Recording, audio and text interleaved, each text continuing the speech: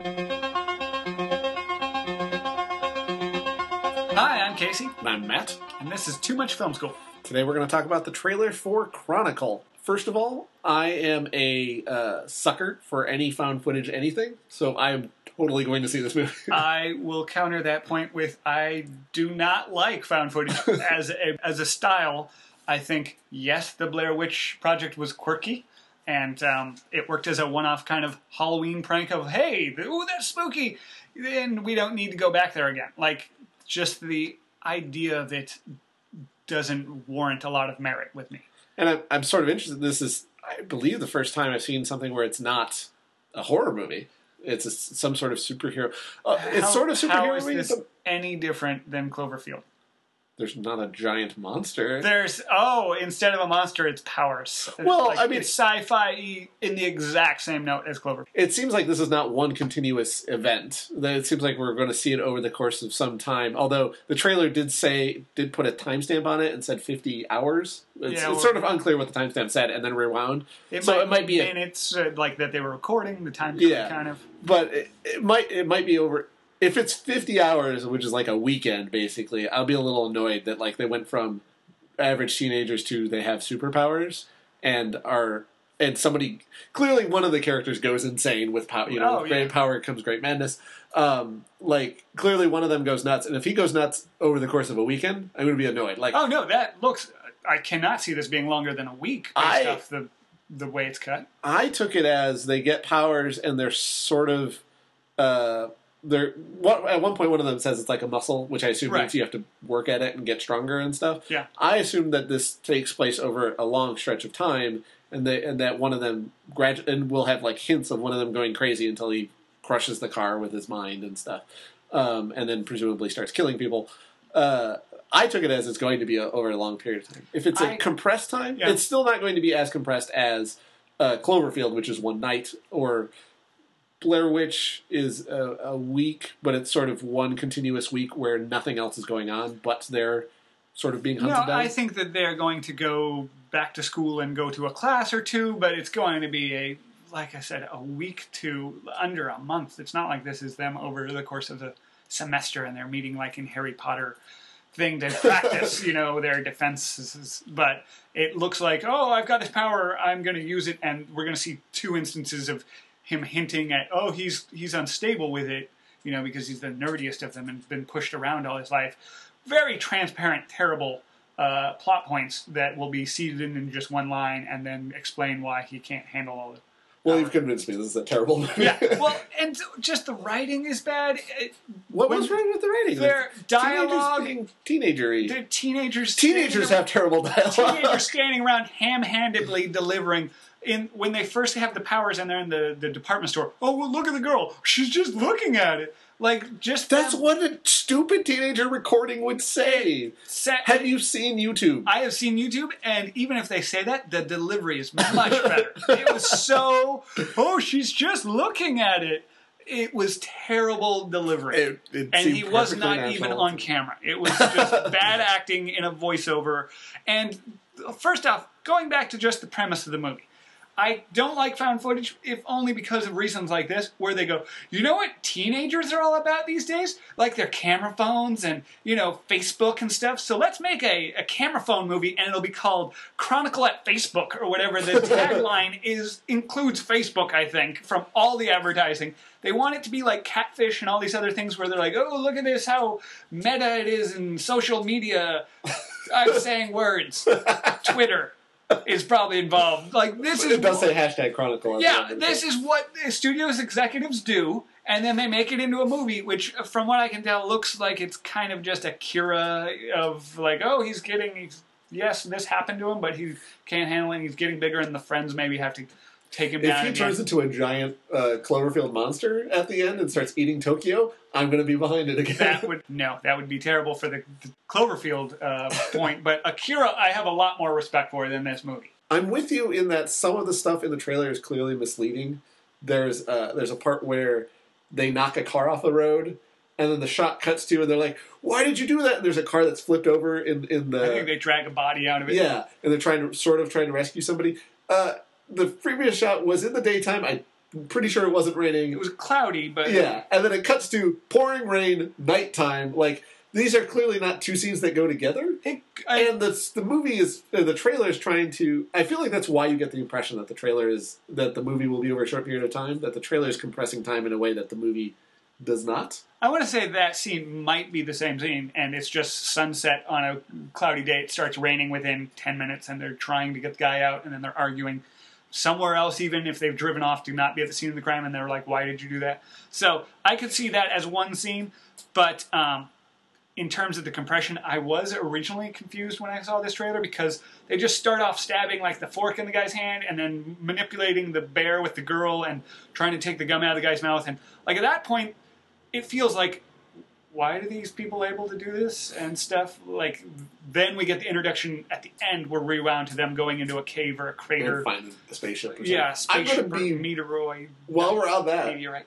I'm going to be really upset if the movie goes into a flashback. That, like, it's all linear, and then we go back and find out how they got their powers in the first place. It was such a cheat in Cloverfield. The one thing I didn't like about it, because I do love that movie, was all of the times when the tape would sort of skip, and we'd see the dude and his girlfriend back when they were like still in love. It says at the beginning of the movie that it was recorded on an SD card. You don't tape over stuff on a memory stick.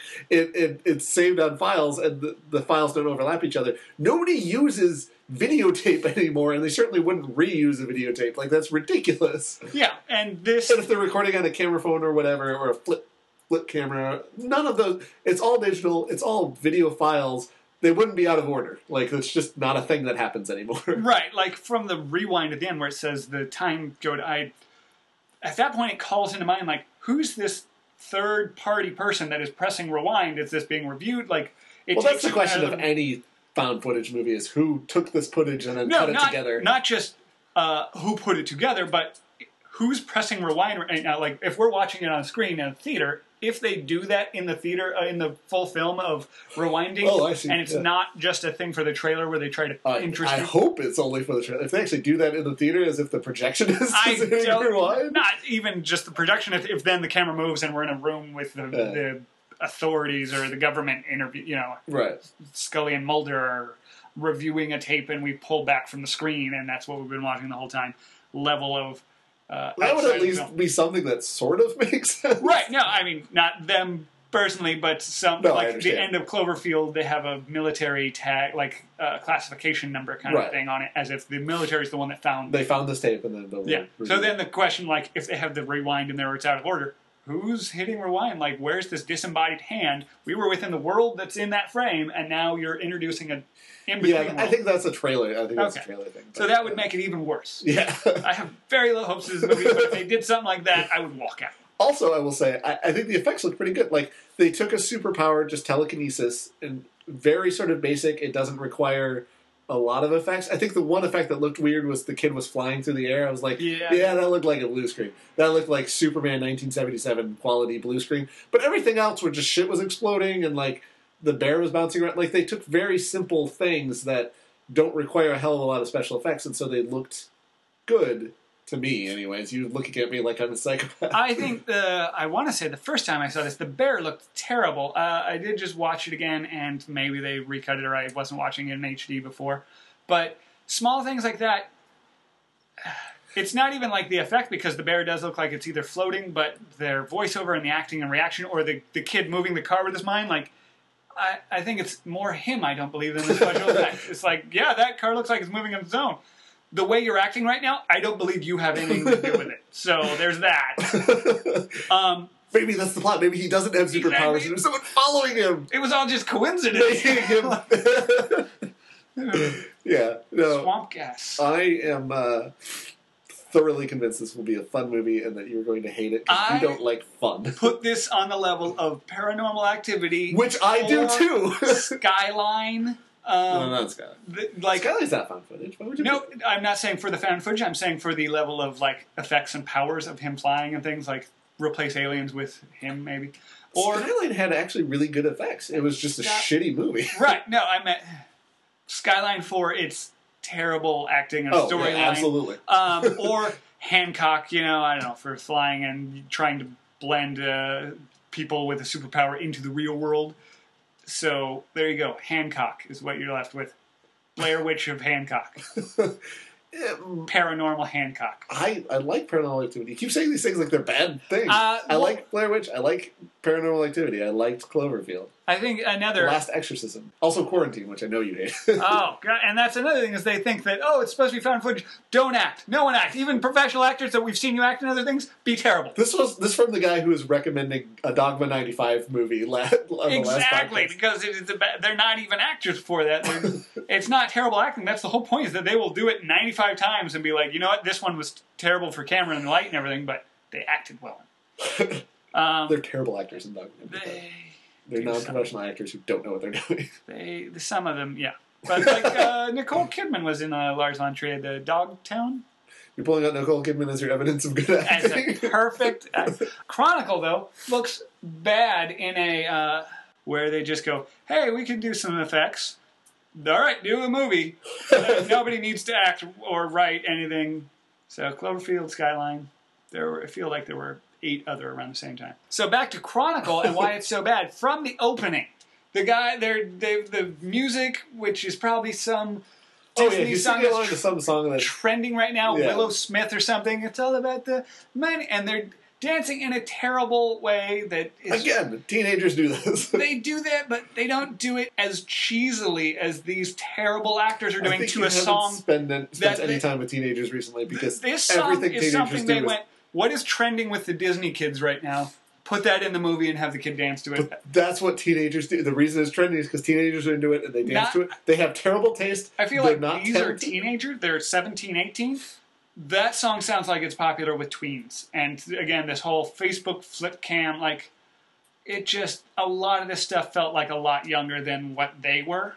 This felt like it was trying to play to the I Am Number 4, crowd of like tween paranormal readers.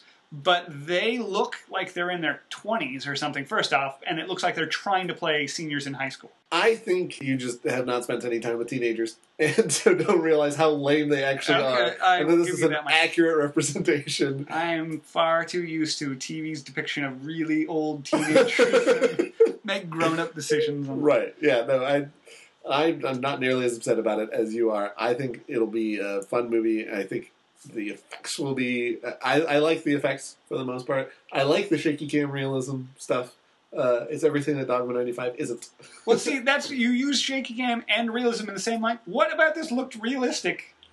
The camera was shaking. The camera was shaking.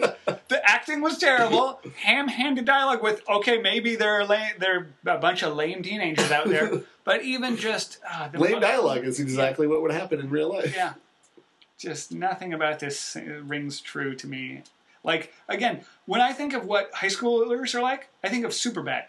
Like, that was pitch perfect tone-wise for what really teenagers talk like, what goes on in high school, them trying to go to a party and stuff. Have you ever listened to... we're 30 years old. Listen to our podcast before it's edited, and how many times we say like and lose our train of thought and how stupid we are. Superbad, everybody is... clever and like smart and on top of everything. Like, that's not how people talk. Like, if you're going for realism, Superbad is not... Superbad, if I saw that as a teenager, I'd be like, I wish I was that awesomely lame. Like, they were cool in how lame they were. There's nothing... I think I use Superbad as what's actually going on in high school compared to, say, your favorite movie, American Pie, where this is how teenagers talk. Hey, guys, let's all make a pact to lose our virginity before the big dance. Do you remember that scene? When he does it, they undercut, like, he makes a speech, and then everybody else is like, really, you're going to make a speech like that? Like, they undercut attention to it. That was written by a guy from my hometown, and it is exactly what our hometown was like. Yeah. All right. You're a terrible person who has no joy in his heart. Really lame. I'm sure I'm the first person to ever say that. No, Michigan is lame, but accurately lame, like they were in that movie. I think you have different standards for realism, and I think this movie will be tons of fun, and somebody will be killed at the end, and we'll all learn a life lesson. I'm sure we will.